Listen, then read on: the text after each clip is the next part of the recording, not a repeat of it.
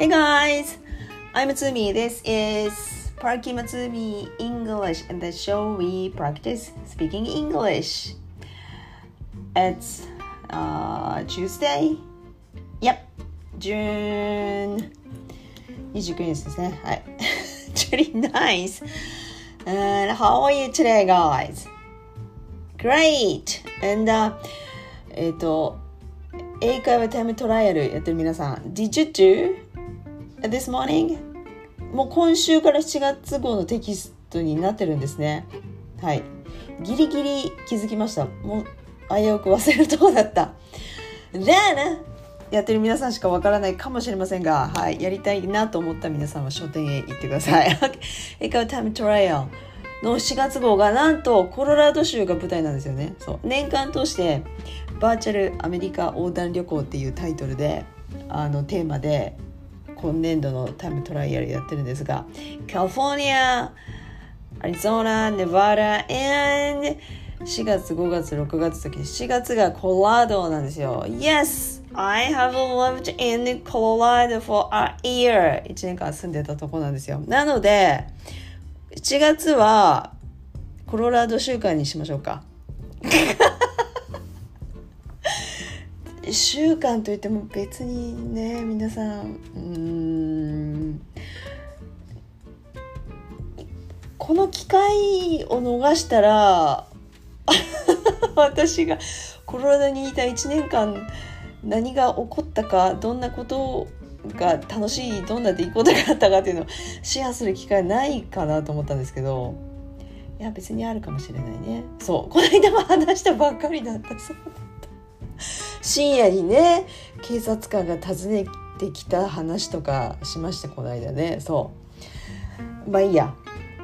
コロラドに1年間いて、今週のタイムトライアルは郵便局で会話できるようにしましょうってやつでしたね。なんかポストカードを送ったりとか荷物を送ったりとかできるようになろうってことですよね。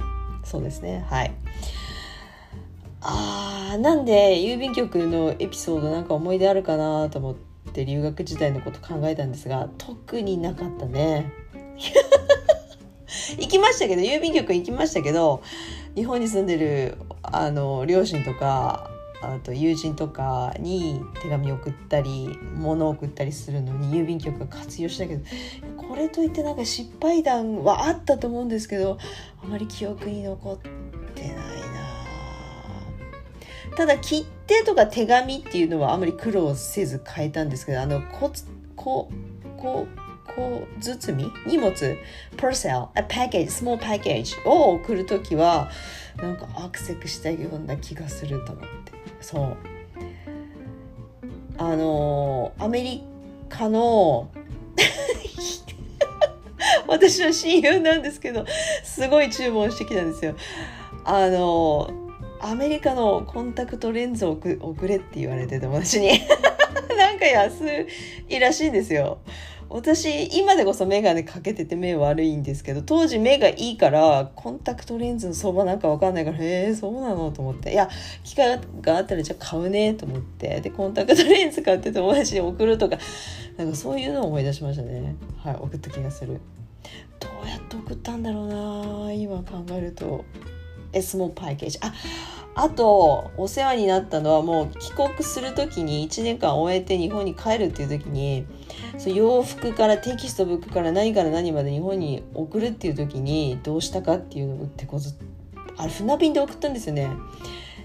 そう、エアメールだと飛行機で行かなきゃないから高くつくと運賃が、だけど船便だと安くつくけど、but it'll take like 2 or 3 months2、3ヶ月かかるとか言われて、本当に忘れた頃に、ね、届くんですよ、日本に。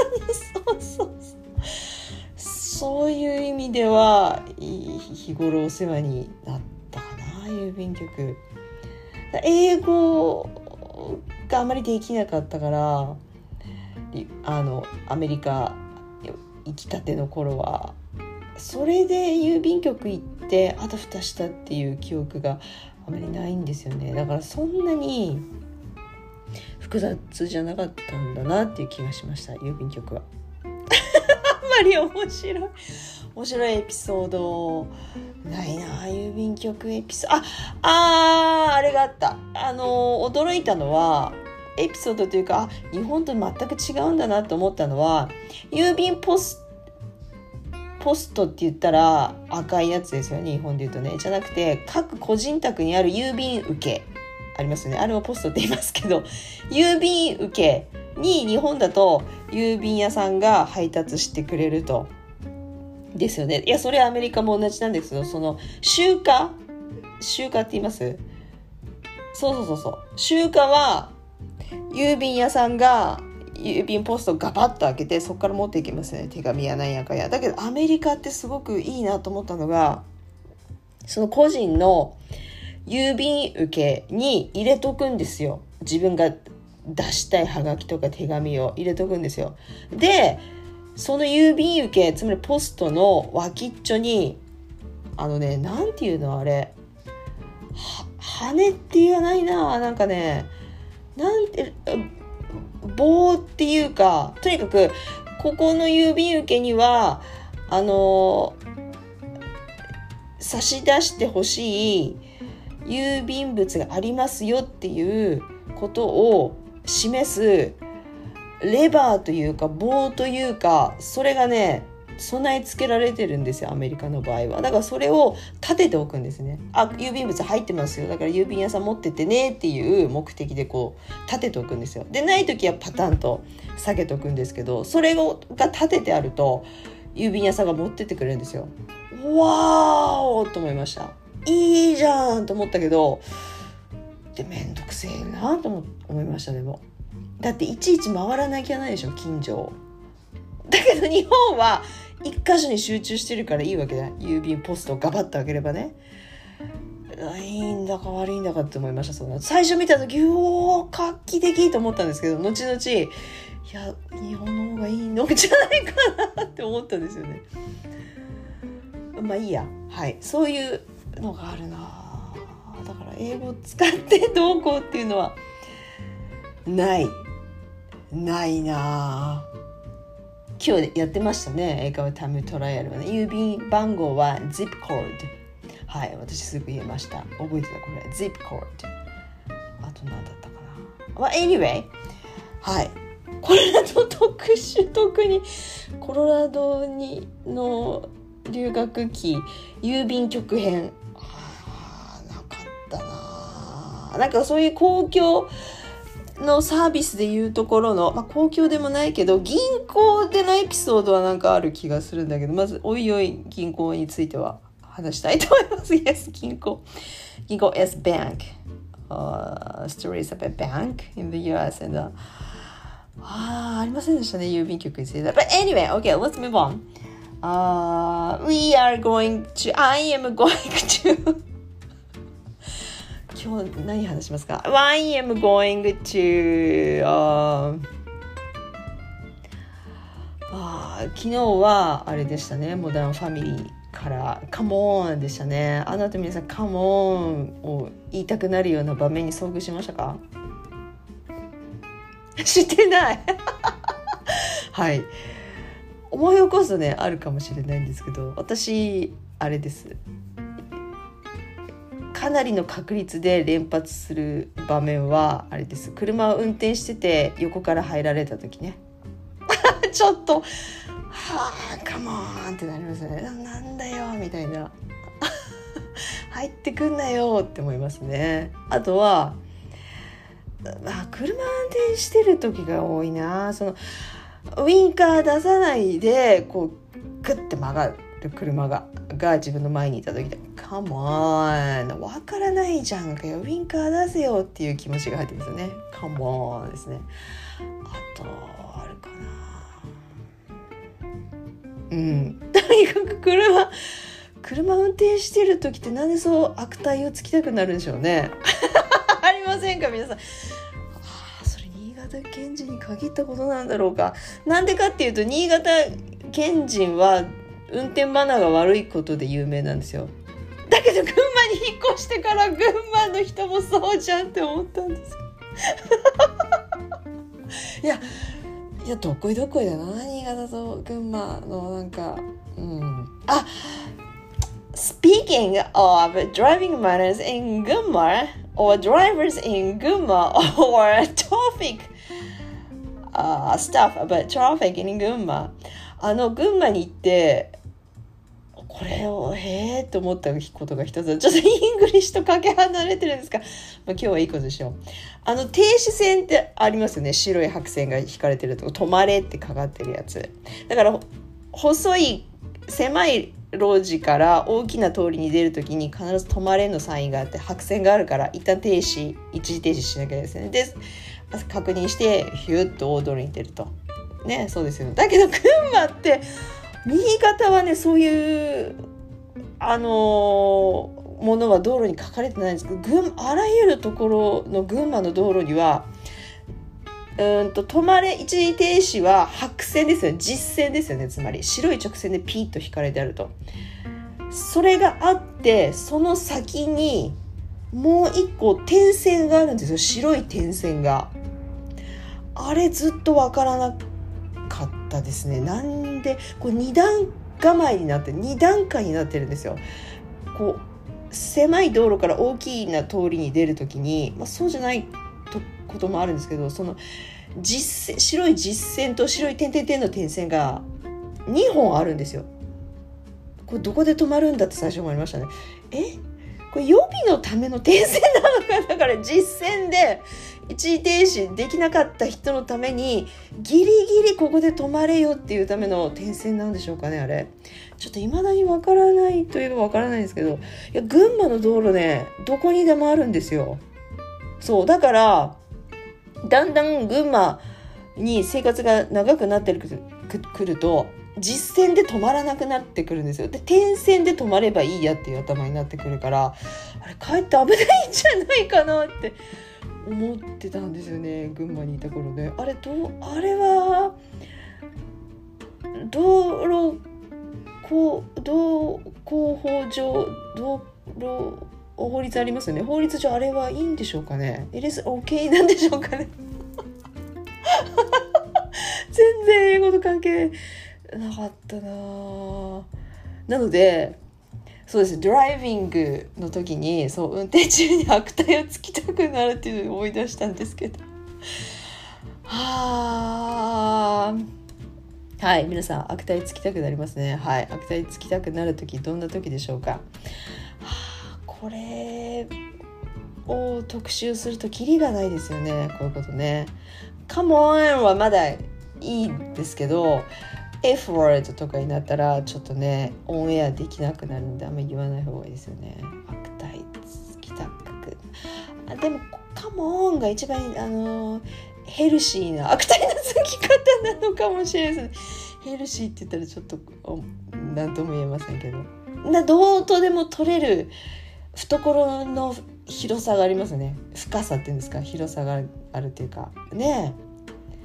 空行けっていう時もカモンでもいいし、なんだよもうっていう時もカモンでもいけるし、あともうっていう時もカモン、何でもいけると。だからそういう意味においては懐が広いね。カモンね。だから悪態をつきたくなったらカモンいかがでしょうか。はい。あとおすすめのS で始まるやつもまずいね。あれも言ったらまずいね。子供に真似されてますけど、私があんまり連発するもんだからまずいね。言っちゃいかんね。あとはちょっとカモンしか思い出せないな。なのでじゃあ今日はもうこればっかりだと面白くないから、いや特に思い出せないな。これなんか映画のセリフをまたなんか引用しようと思ったんだけど、最近見た映画がジャッキー・チェンの映画だからカモン出てきたかなと思ったんですけど、カモンはいっぱい出てきてあったかもしれないですけど、いやI'm a fan of his movies? いや、ジャッキー・チェンがちょっと好きなんですよね。顔がちょっとタイプなのでたまに見るんですけど、この間見た映画は面白くなかった。タキシードっていうタイトルなんですけど内容もさることながらジャッキー・チェンのアクションが生かしきれなくて、これはどうなんだろうっていうちょっと低評価をつけざるを得ない映画でしたね。その中で出てきたセリフ1個を紹介して終わりにしましょうか。はい、それで終わりにしますね。ちょっと小話、昨日に引き続き小話ですね。練習するスピーキングの練習にならないですが、まあいいか、そういう暇があってもいいですね。ジャッキー・チェンの役どころがタクシードライバーだったかな、タクシーだったかなの役なんですけど、で憧れの女性を誘うために、デートに誘うためにその女性が働いてる職場に行って、どうやって声をかけようかってもじもじしてるんですね、ジャッキー・チェンがね。でそれを横から見てたある男性がデートに誘おうと思ってここに来たんでしょ。ギャラリーなんです。画廊で働いてるんです、彼女が。だから画廊に働いてるから、絵に興味はないんだろう君って、彼女デートに誘いたいから来たんだろうっていうふうに声をかけられたんですね、ジャッキー・チェンがね。そうなんですよでジャッキー・チェンの返し方が、返事がこう言ってたんですよ。 Who would? そうか、家庭法かと思ったんですよ。はい、それだけですねFood。 いや、その声をかけてきた男性が確かにそうウードで使ったで質問クエスチョンで聞いてきたんですよ。 Who would come here for paintings とか、なんか目的じゃないんだろう君、デート誘いたいだけなんだろうっていう言われて、いや本当だよ、誰がそんな誰もがそうだろうみたいなことですよね、意訳するとね。